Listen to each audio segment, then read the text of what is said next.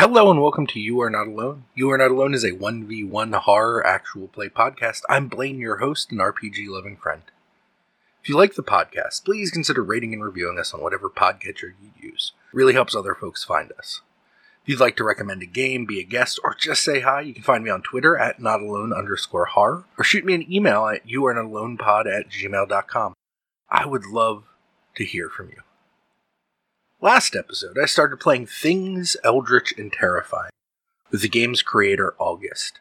Things Eldritch and Terrifying is a really great two-player story game. It's about an eldritch being and the human they are trying to convince to summon them into our world. We used Things Eldritch and Terrifying to tell the story of Marnie, a retail-working millennial who feels trapped in the town she grew up in. Marnie first encounters Gelyu, our eldritch horror, while walking home from work. Gelyu reached out in the form of a murder of ice-beaked crows, trying to find out what Marnie really wants. A few weeks after running from the crows, Marnie finds herself shopping for groceries, where she ran into Dr. Tennyson, her old family doctor. In the middle of catching up, Dr. Tennyson's features went slack, and Gelyu attempted once again to find out what Marnie wanted, using Dr. Tennyson's body as a vessel. That's where we're picking up our story of Marnie and Gelyu. Let's jump in. Marnie is trying to get out as quickly as possible and is now backpedaling pretty quickly. And there's a voice. The voice, it's Dr. Tennyson's voice, but it's the cadence in the timbre is kind of wrong. And it says, "What do you want, Marnie?" I think, how does Marnie respond to that? I think she says, "Well, I don't want to be here." And the voice says, "I could take you anywhere. Where do you want to be?"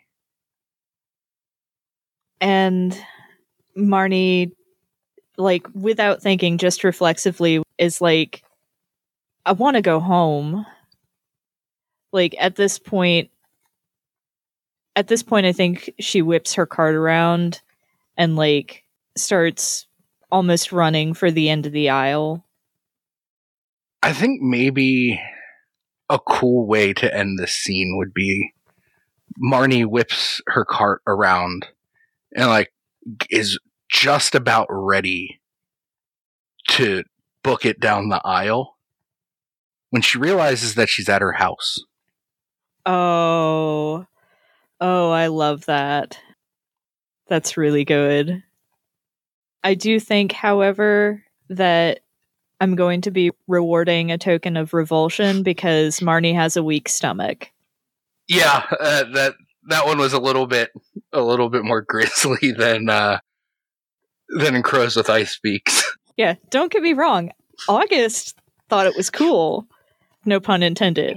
But Marnie has a weak stomach, so...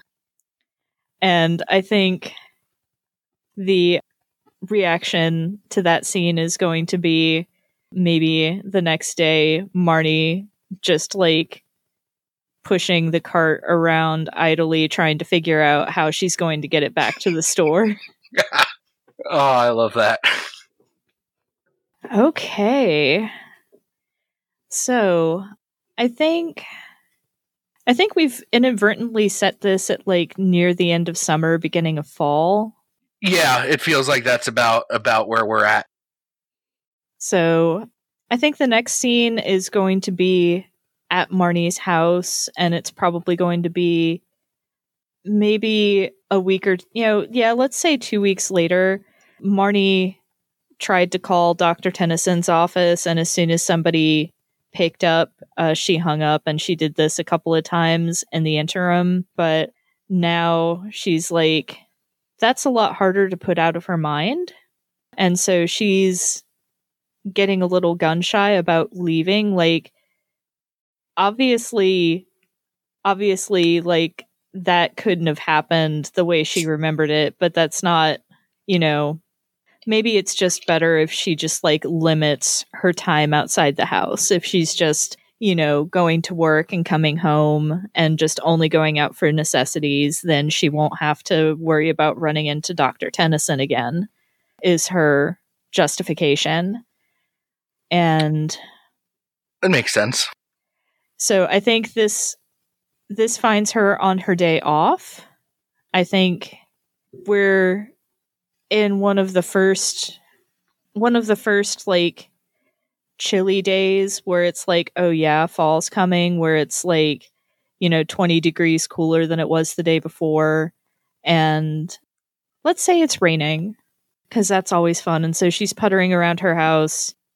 I think the cart is like shoved in one corner, and she's never taken that back, and like it's become like a deposit place for like her bag and stuff. She just drops it in there when she comes in, and I don't know what she's doing though. Like maybe she's reading. I haven't read in a while, so I'm going to live vicariously through this character. She's reading.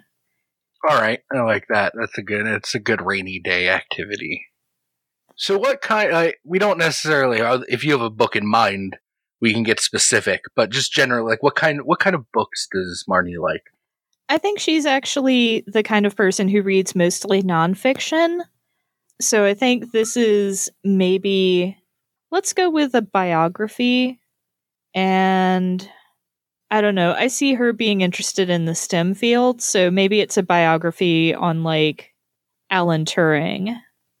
It's a good choice. Good rainy day book, I guess. Yeah, it's to each their own. So I feel like I have to ask this question just because this is the type of reader I am. Like, I need background noise when I read. Mm. So, like, either a television show I've watched a million times or, like, music without words. But something to distract, like, the ADHD part of my brain to trick me into being able to sit down and read. What kind of, like, does Marnie like to read in silence? Does she like to have something on? Yeah, I think she likes to have something on, because I'm similar. When I'm reading, I don't like to be reading in silence either. Just because I've been thinking about it recently. Let's say she's got like an episode of Twin Peaks on in the background, but it's on really low. That is one of my favorite television shows to put on while I'm reading. It's so good. I've been meaning to rewatch it. Haven't gotten around to it yet, but one day. Yeah, it is. It is my all-time favorite show, and definitely one of those shows that I love being able to like be reading and then look up and have something weird going on the screen. Mm-hmm. Also, because I'm imagining that she's kind of sitting like a gremlin, so she's like all hunched up in the chair with like her feet on the chair and like her knees near her chest, but it looks like it can't be comfortable at all, but she's perfectly fine. Excellent. And this is just, you have basically just described me when I'm reading. In every way humanly possible. So yeah, so the TV is on very low, like so low that you can only make out a couple words here and there. And Marnie is reading this biography of Turing. And I think the first thing that Marnie notices that's kind of weird. It's like it's chilly out in the way that it gets, where the day, it's starting to transition from a you only need sweaters at night to you need sweaters during the day. Mm-hmm. But there is sort of the distinct change in quality of sound when rain turns to sleet. And Marnie hears that kind of scraping of ice against the windows and the sort of louder bangs against the roof. And it is nowhere near cold enough for the water to be turning to ice. Yeah, that definitely catches Marnie's attention. She's just kind of like, what in the world?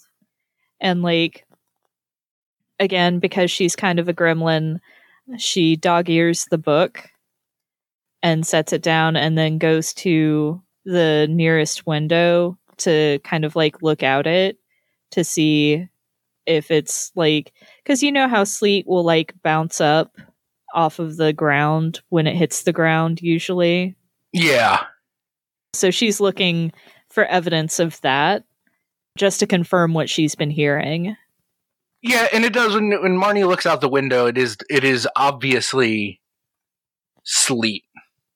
And there are, it's sleet, so it's like a fine ice. But there are signs of like little pellets of ice hitting the ground and bouncing every which way. And I think Marnie is just like, what the hell?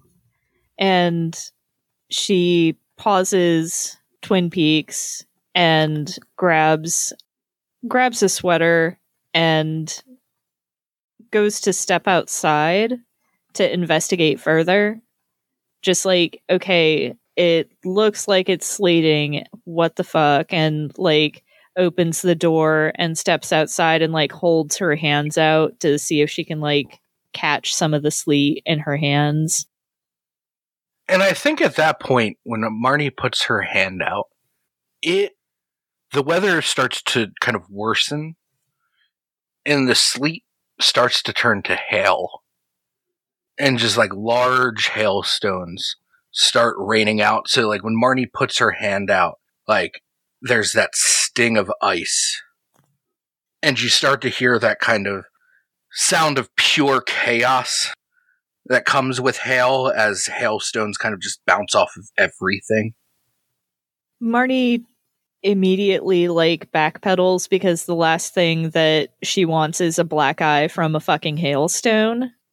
And she like closes the door behind herself and then turns off Twin Peaks and turns on like a local channel to see if there's any sort of like special weather advisory or something like that.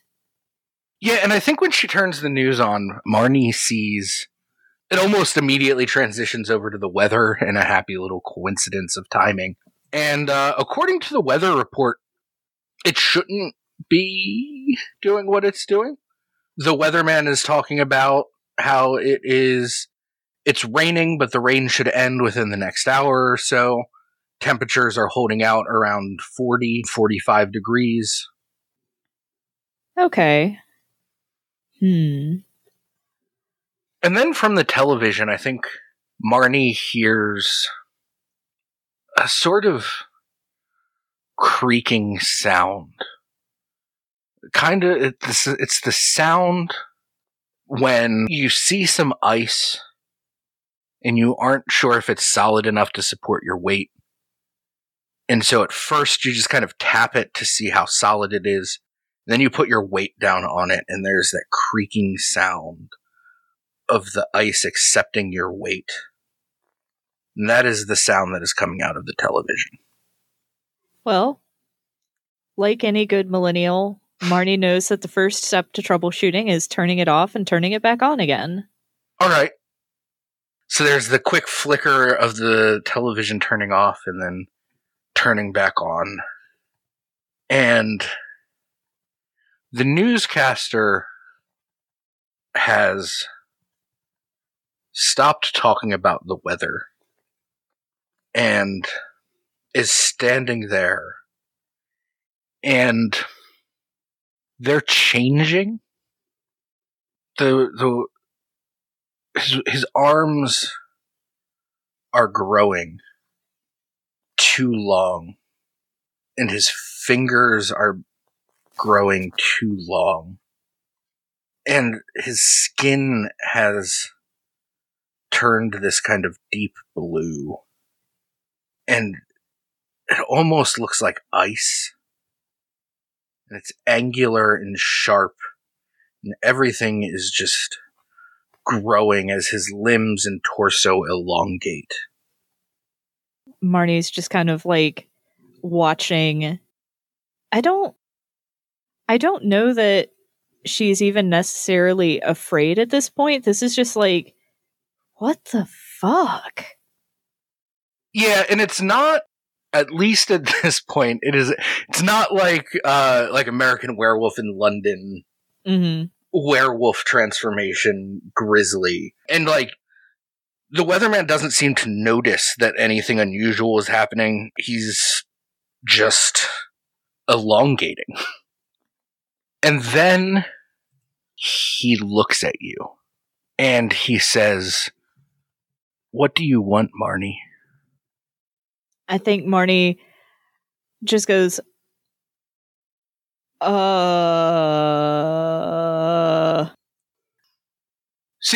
So this weatherman is elongating.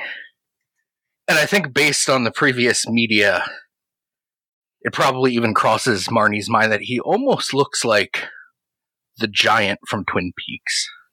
I think she's still just very about it, especially after the weatherman spoke her name.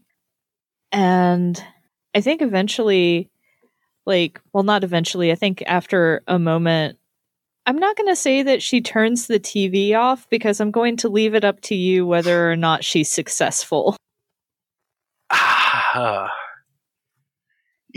think when Marnie hits the power button on the TV does turn off, but almost immediately there's the sound of like ice splintering, and the screen of the television has all of these cracks starting to appear. I feel bad because my knee-jerk reaction is like, hey, I can't afford to replace that. I thought the exact same thing. Actually, I do think Marnie's just like, it's just like, what the fuck? I can't afford to replace that TV. But it's like, there's just like an edge of panic, because she's just, what the fuck is going on? What is even happening here?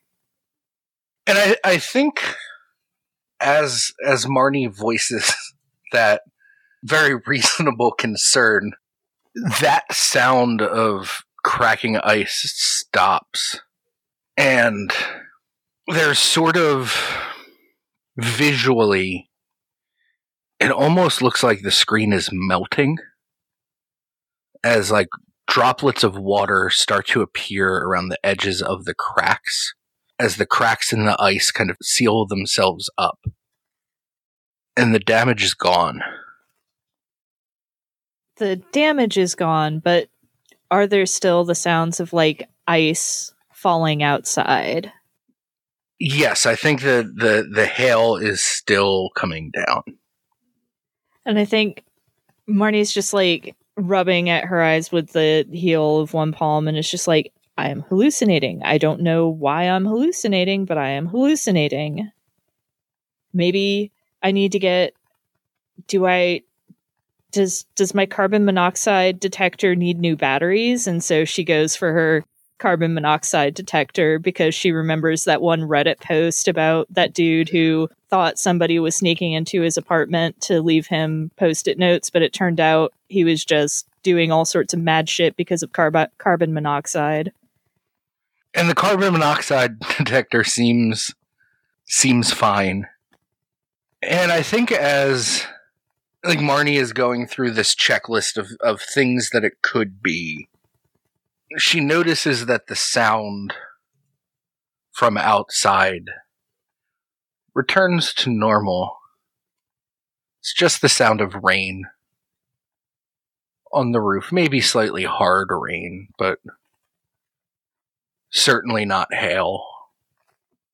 I think at this point, Marnie goes back to the TV and turns it back on a little hesitantly, just to see if there's anything on, if it comes on at all, for one. It does turn on, and I think it's just a news report about how the holiday season is starting earlier and earlier. I think kind of shakily, Marnie leaves the TV on to listen to that little fluff piece, because, it hits close to home as she goes into the kitchen to make herself a cup of tea. I feel like that might be a good place to end the scene. Yeah, I like that as a kind of nice, quaint way to end a creepy scene. And I think, again, because this is something where Marnie's just like curious, like it was a little frightening, but mostly Marnie is curious what the fuck is going on. I'm going to give a token of favor for that one. All right. So we are now on scene 4, so we're coming around and hitting the home stretch here. Yeah, in the back half of the story. So here's my pitch to you. I feel like now is as good a time as any for a dream sequence. I like that. I was actually just looking at my moves and thinking fugue state hasn't gotten used yet. Yeah, and especially since we already invoked Twin Peaks, I feel like a fugue state is a perfect thing to segue into. I'm gonna have to try and channel my inner David Lynch. So we've been pacing these things out a bit. Do we want to keep doing that, or do we want this to be that night? I feel like we're reaching a point now where like pacing feels like it should, like speeding up is sort of natural. Yeah. So I like the idea of, if not that night, like sometime very shortly after that, but I think that night makes sense. Okay, perfect. Then I would say it's that night. I would say that Marnie's fixed a cup of chamomile tea and is feeling a little less jittery after what happened, but is still like turning it over in her mind as she falls asleep. It makes sense. So I think the dream starts. What was the yard at the house that Marnie grew up in like? I'm thinking it was probably like, it wasn't a huge yard or anything, but it was fenced in, but it wasn't a privacy fence. It was, slats you could see through. Fairly well maintained. It's one of those things, the yard was trimmed fairly well, but like Marnie's mom wouldn't let her dad put down like Weed Be Gone or Roundup or whatever, because she liked dandelions and she liked the, clover, a lot of stuff that weed treatments typically get rid of. So it was it was a mess, but a well-maintained mess. And there was probably a swing set in there somewhere, because I always wanted a swing set as a kid and I didn't have one. So Marnie gets to have one now. I like that. That's a good element of wish fulfillment. So I think the dream starts and it's winter and snow has fallen. And I think it's a weekday and Marnie got a snow day off from school. And so Marnie's out in the yard and the swing set is there and the seats of the swings are covered in snow. And all of the dandelions and clover have given over to a patch of pure white snow. You can even see some of it clinging to the tips of the fence. What was Marnie's favorite activity playing out in the snow? I think it was like building snowmen, or quote unquote snowmen, because Marnie never actually did like the rolling up thing. Marnie just built like giant snow piles and stuck sticks in them, because that was way less effort. Yeah, so much easier. See, I think Marnie is building a snow mound that will eventually become some sort of snow person. Building it up and getting it to a height. And it's a dream, so there's this weird kind of, in one moment it's Marnie as a child, but then in the next it's Marnie as she is now as a grown up. And like every time the camera like cuts away and cuts back, Marnie is sort of a different age as she's kind of processing through her day, building up this snow mound and finding a couple sticks for arms and finding, I don't know if I know anyone who actually ever used a carrot for a nose. That feels like a bygone era type of thing. But finding something to create the face. Mm-hmm.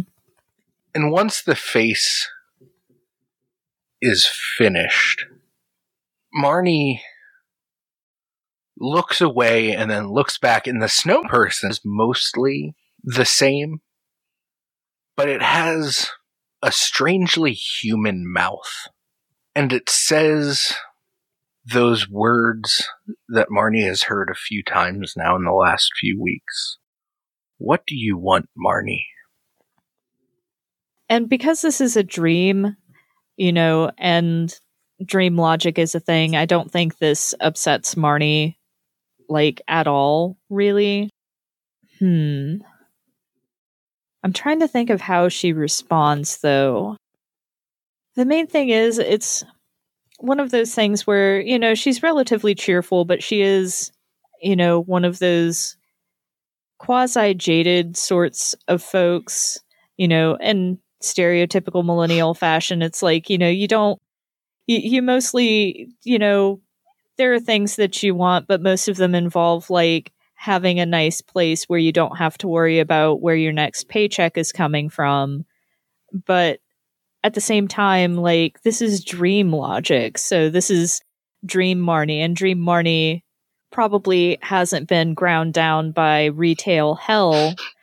So yeah, it is the kind of the perfect moment to get at the sort of more existential core of what she wants. Yeah. I think what she ends up saying, because this is a dream, she says, I want my family home for Christmas. But because this is a dream, it's kind of like, how sometimes, two things happen at once in a dream. And so at the same time as she's saying my family, she's also saying I want to belong somewhere. And it's fairly clear that when she says that I want to be with my family for Christmas, she's really just saying I want to belong somewhere. That's the family Christmas is about belonging, and that's the thing that she wants in that moment. The snow has put her in mind of that. Yeah. So I think there's a moment where the snow person is almost caught off guard. It doesn't fully understand sadness, but knows that wish comes from a place that carries this emotion with it. And it for just the briefest moment, it looks as if it's weeping. But it's not tears or water coming out of these charcoal eyes in the face of the snow person. It's little rivulets of blood that move down the face, leave little pink stains down the snow. And then immediately it's Christmas. And Marnie is inside. And is it Marnie's family that is there? Or is it found family? Is it people that Marnie has read biographies about? In this case, it's definitely Marnie's parents. It's a couple of close friends from childhood that she might have lost touch with. There's a couple of people, because it's a dream, there's people that in the dream she feels a connection to, even though she doesn't know who the hell they are in real life or if they even exist. There's probably a couple of old family pets who've passed on. And I think in this instance, this isn't present day Marnie. I think this is child Marnie at this Christmas event. And so Child Marnie is looking around this Christmas party, and I think presents have already been unwrapped, and there's probably piles of wrapping paper that people are trying to slowly get into trash bags. And as Marnie looks around and sees all of these people, the family, the friends, the old pets, that snow person is also there in the corner. And the blood is gone, but there are still these kind of pink streaks running down its face. Does anybody else notice the snow person? Or is it one of those things where, like, the snow person is there and everybody is just, like, walking around them as though they aren't, and, like, Marnie seems to be the only person to notice them? It's a good question. I think it's that sort of weird dream logic where I think people notice that it's there, but no one acts like it's unusual that there's a snow person at this party. Like, everyone is just acting like this snow person should, of course they should be there. It's, it's Uncle Fred, it's Aunt Wilma, it is a member of the family. Like, somebody starts passing out dinner plates and puts one in front of the snow person kind of thing. Yeah, it is. They're fully acknowledging it.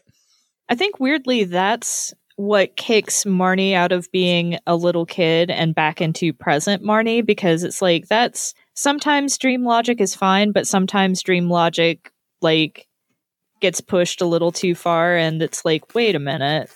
Yeah, and in that moment, it's the adult brain that takes over, and it's like, why is this is odd.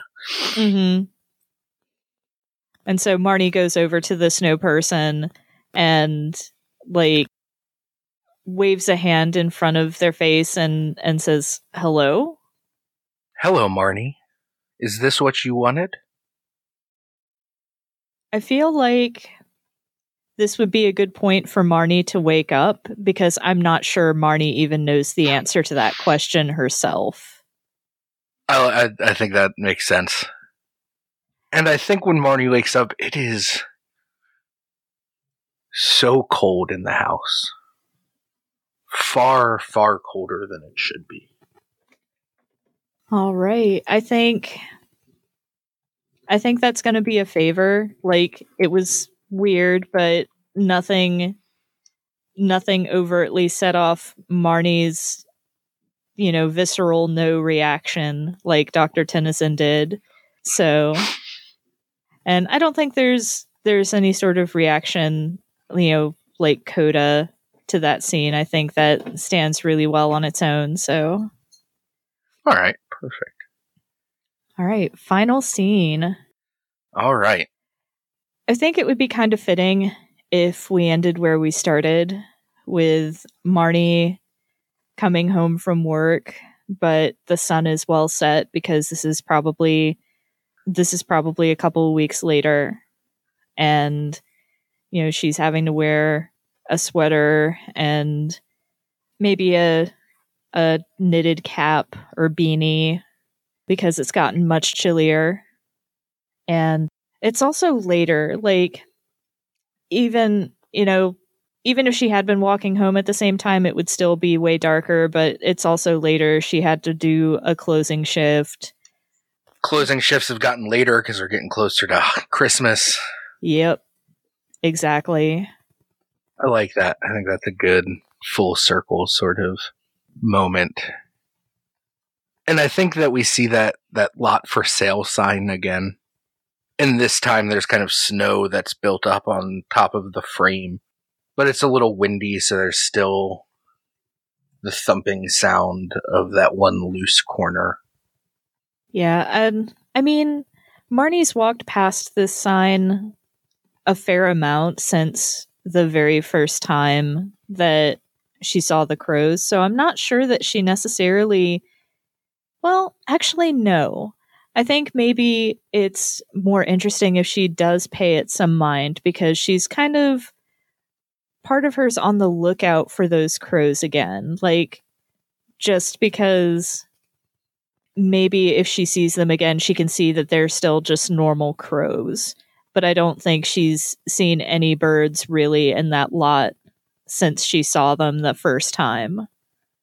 Yeah, most of them have migrated at this point. I think maybe, though, this time, Marnie does actually see some crows sitting on top of the sign. And they're normal crows. And there's something to be said about the abnormality of them being here still. But they're not, like, ice-beaked crows. Mm-hmm. And I think they just kind of watch intently.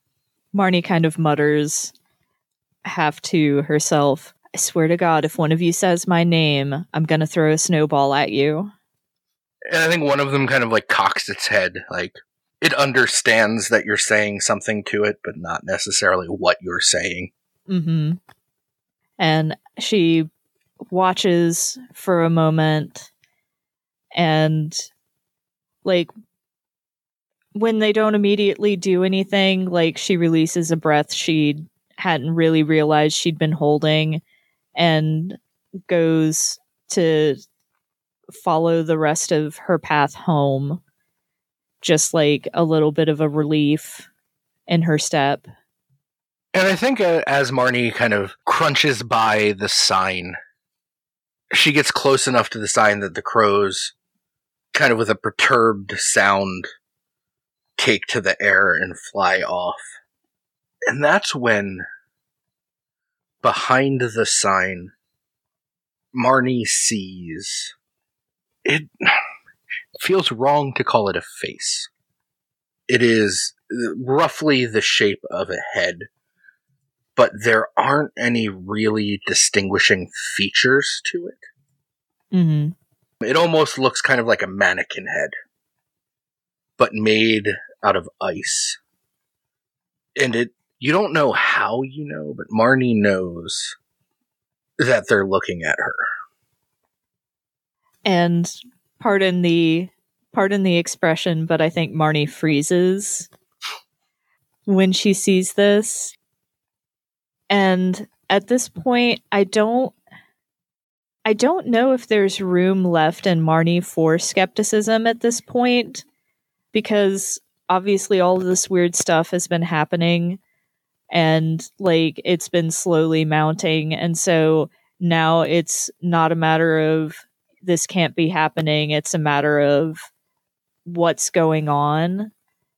But she's also, like, the lizard brain is weighing its options of if I don't move, it can't see me, versus if I run, it'll chase. And so all she can do right now is just stand there and stare.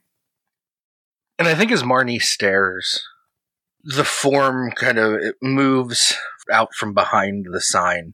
And not in, like, an overly threatening way, not in a way that looks like it's getting ready to charge, or that it has any intent. And as it moves out from behind the sign, Marnie can see that their limbs are just way too long. And the form is unnaturally tall, enough to stick out from behind a relatively tall sign. Mm-hmm. Probably 7.5 feet tall. Their torso seems so small compared to these long legs and long arms made out of ice. And as the moonlight kind of hits it, it has these kind of unnatural angles where everything looks sharp. No matter what angle you look at their arms or their legs, all of the angles just seem sharp, and their fingers are so long, like icy knives. And once they're outside or out from behind the sign, they stop and are just looking at you intently. I think there's this moment where, like, Marnie can't tear her eyes away, and more to the point, like, she's trying to find purchase on their face, almost like trying to figure out where to look to see what their intention might be. And then, like, as they're like coming out from behind the sign, Marnie's like very slowly backing away. And I think they notice that and don't come any closer. And I think they actually stoop down a little bit, realizing that, or thinking that maybe their height is part of what's causing this. And so they stoop down, and I think as they move, Marnie notices that there are kind of cracks that get illuminated by the moonlight running up and down these long limbs. And from the cracks, there is blood that has started to sort of ooze out, but because they're made entirely of ice, it doesn't really move. It's frozen there. And they crouch down, not approaching any closer, and say, "What do you want, Marnie?" So I kind of want to call the scene there, because I think what Marnie says next will be determined by our game's resolution mechanic. All right. I think that's a good... But I do hate to say this, like, she's not feeling this particular encounter, so that's final token is revulsion. That makes sense. I figured I wanted... And I knew that, like, having not really done the full final form of physical manifestation, with it being elongated and bleeding, I anticipated that the scene that involved the physical manifestation might end up with revulsion. Yeah. I don't know if there's a way to play that isn't horrifying. No, there's not. And I promise you I chose weak-stomached completely independently of your decisions. So, all right. So, first, we each draw a card. I'll go ahead and just deal you a card and deal me a card, and then I will deal the other cards as needed. All right. So we each start with one card. For each token of favor you received, you get additional cards. So you get 3 additional cards that I will deal out to you. And then for each token of revulsion, I draw a card. So I'm going to draw additional 2 cards for myself. All right. So we've got a pretty even spread. All right. So now we compare our cards. So I'm just going to put my cards out here on the table. So I drew 7 of clubs, King of hearts, Jack of spades. What did you draw? All right. Feel like, forget what this is. Oh, so you got the Joker.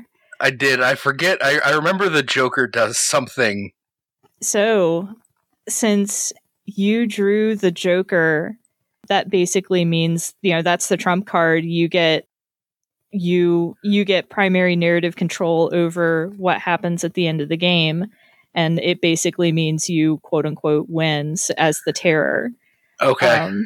So that means that the next thing that Marnie says is, "I want to know what's going on."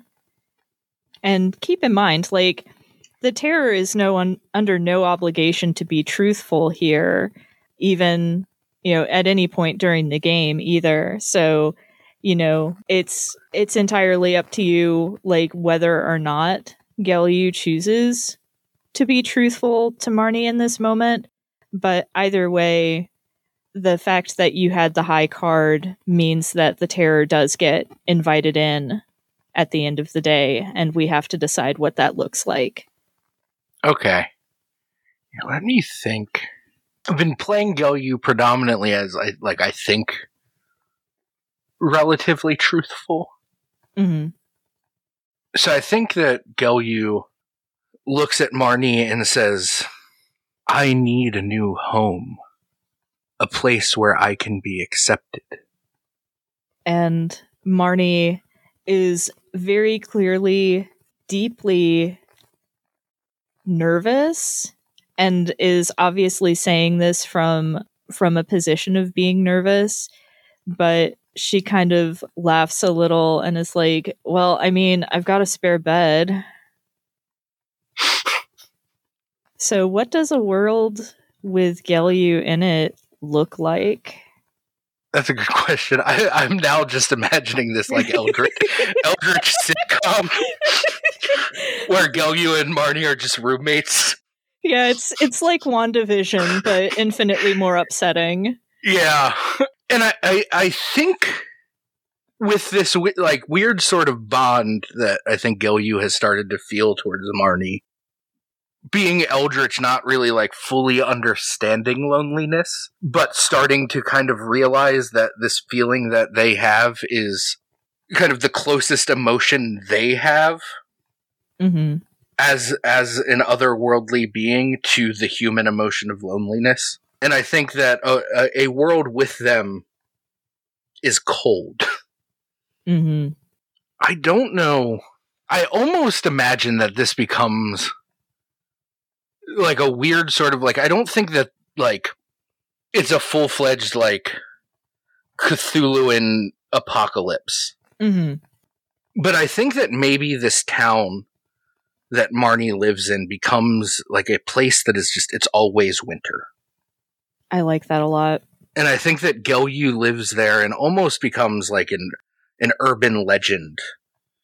So that like it doesn't necessarily change entirely, with the exception that everyone has to get used to this endless winter. But it's not like an unsurvivable cold.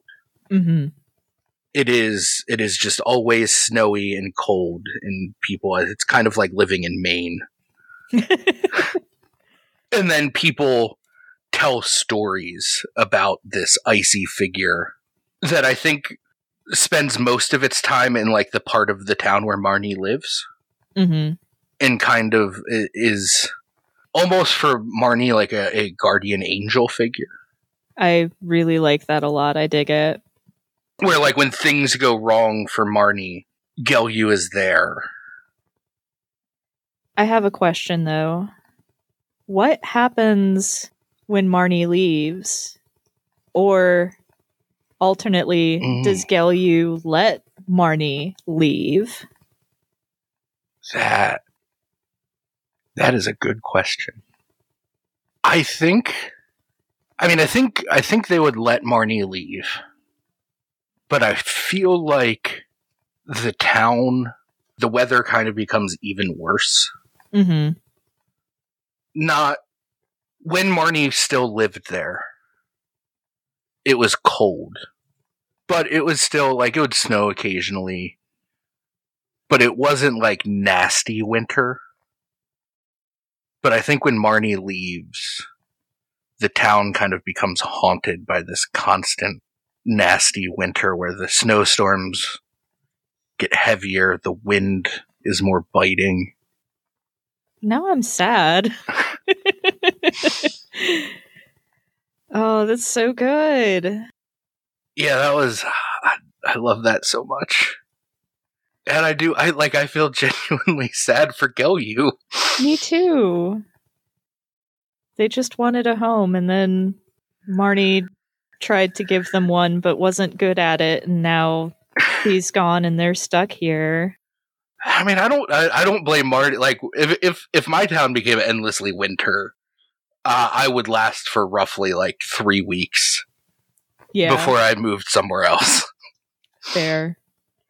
So the last step is really important to me, and we're already kind of doing it, but once we've figured out what happens, the next thing that we have to do is take a moment to reflect on the story we've told and discuss with each other what we really enjoyed about it. I like that. I think that's a good...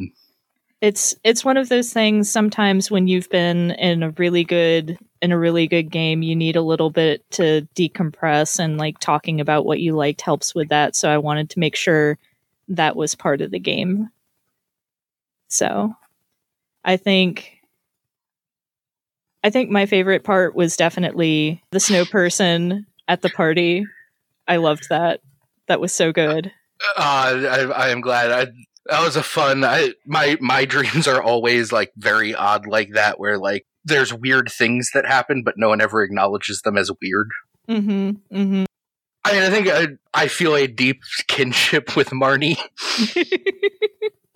with the exception that I'm very bad at reading nonfiction. Yeah, me too. But I figured, I couldn't be complete wish fulfillment with her, so I had to give her something that I'm just like, what?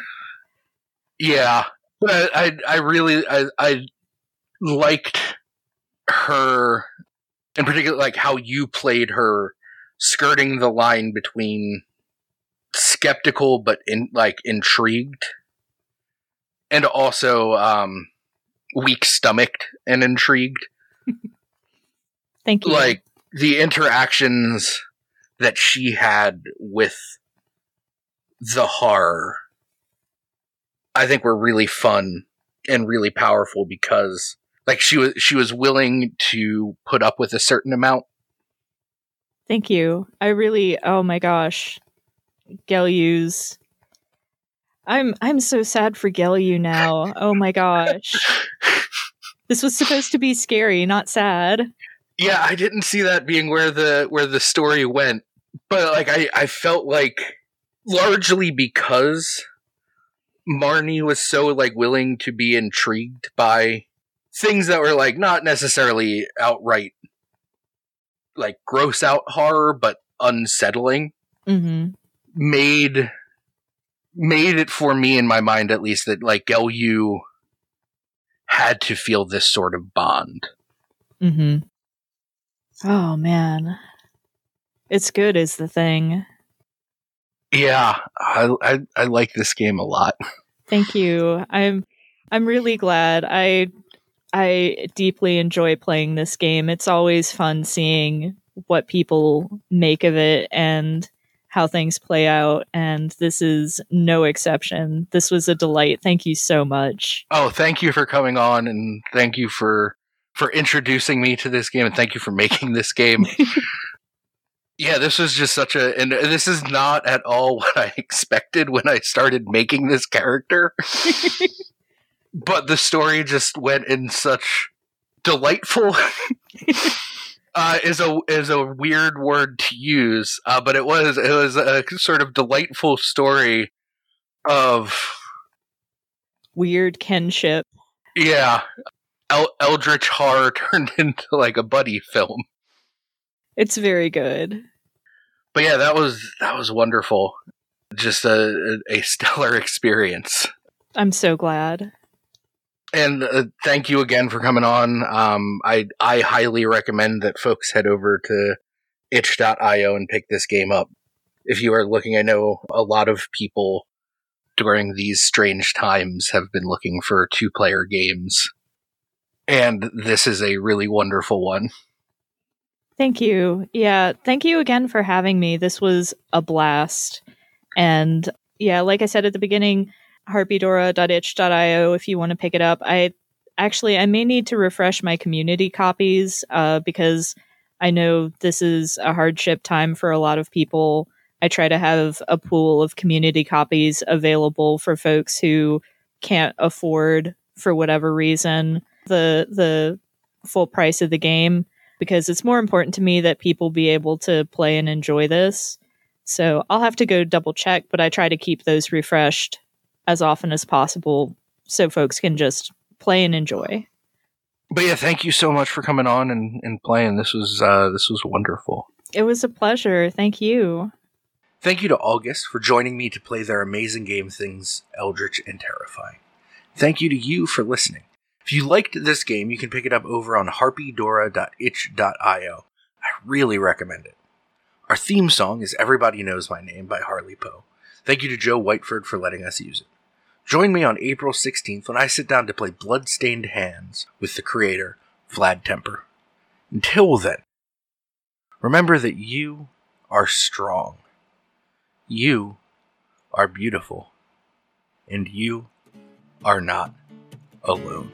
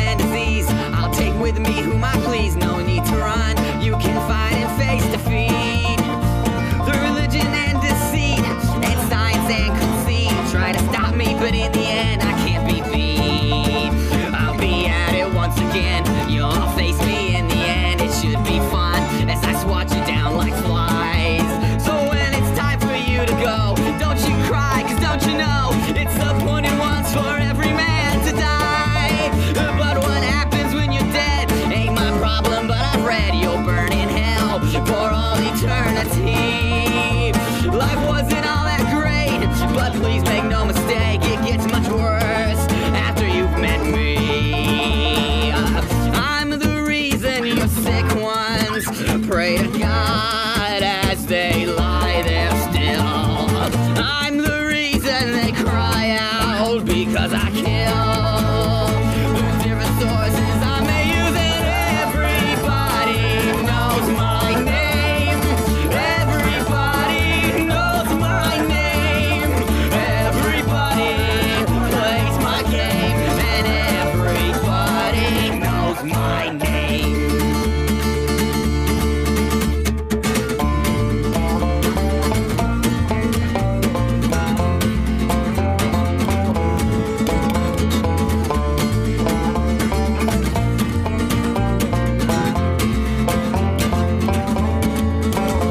As I close my eyes to die, I will not fear, I will not cry.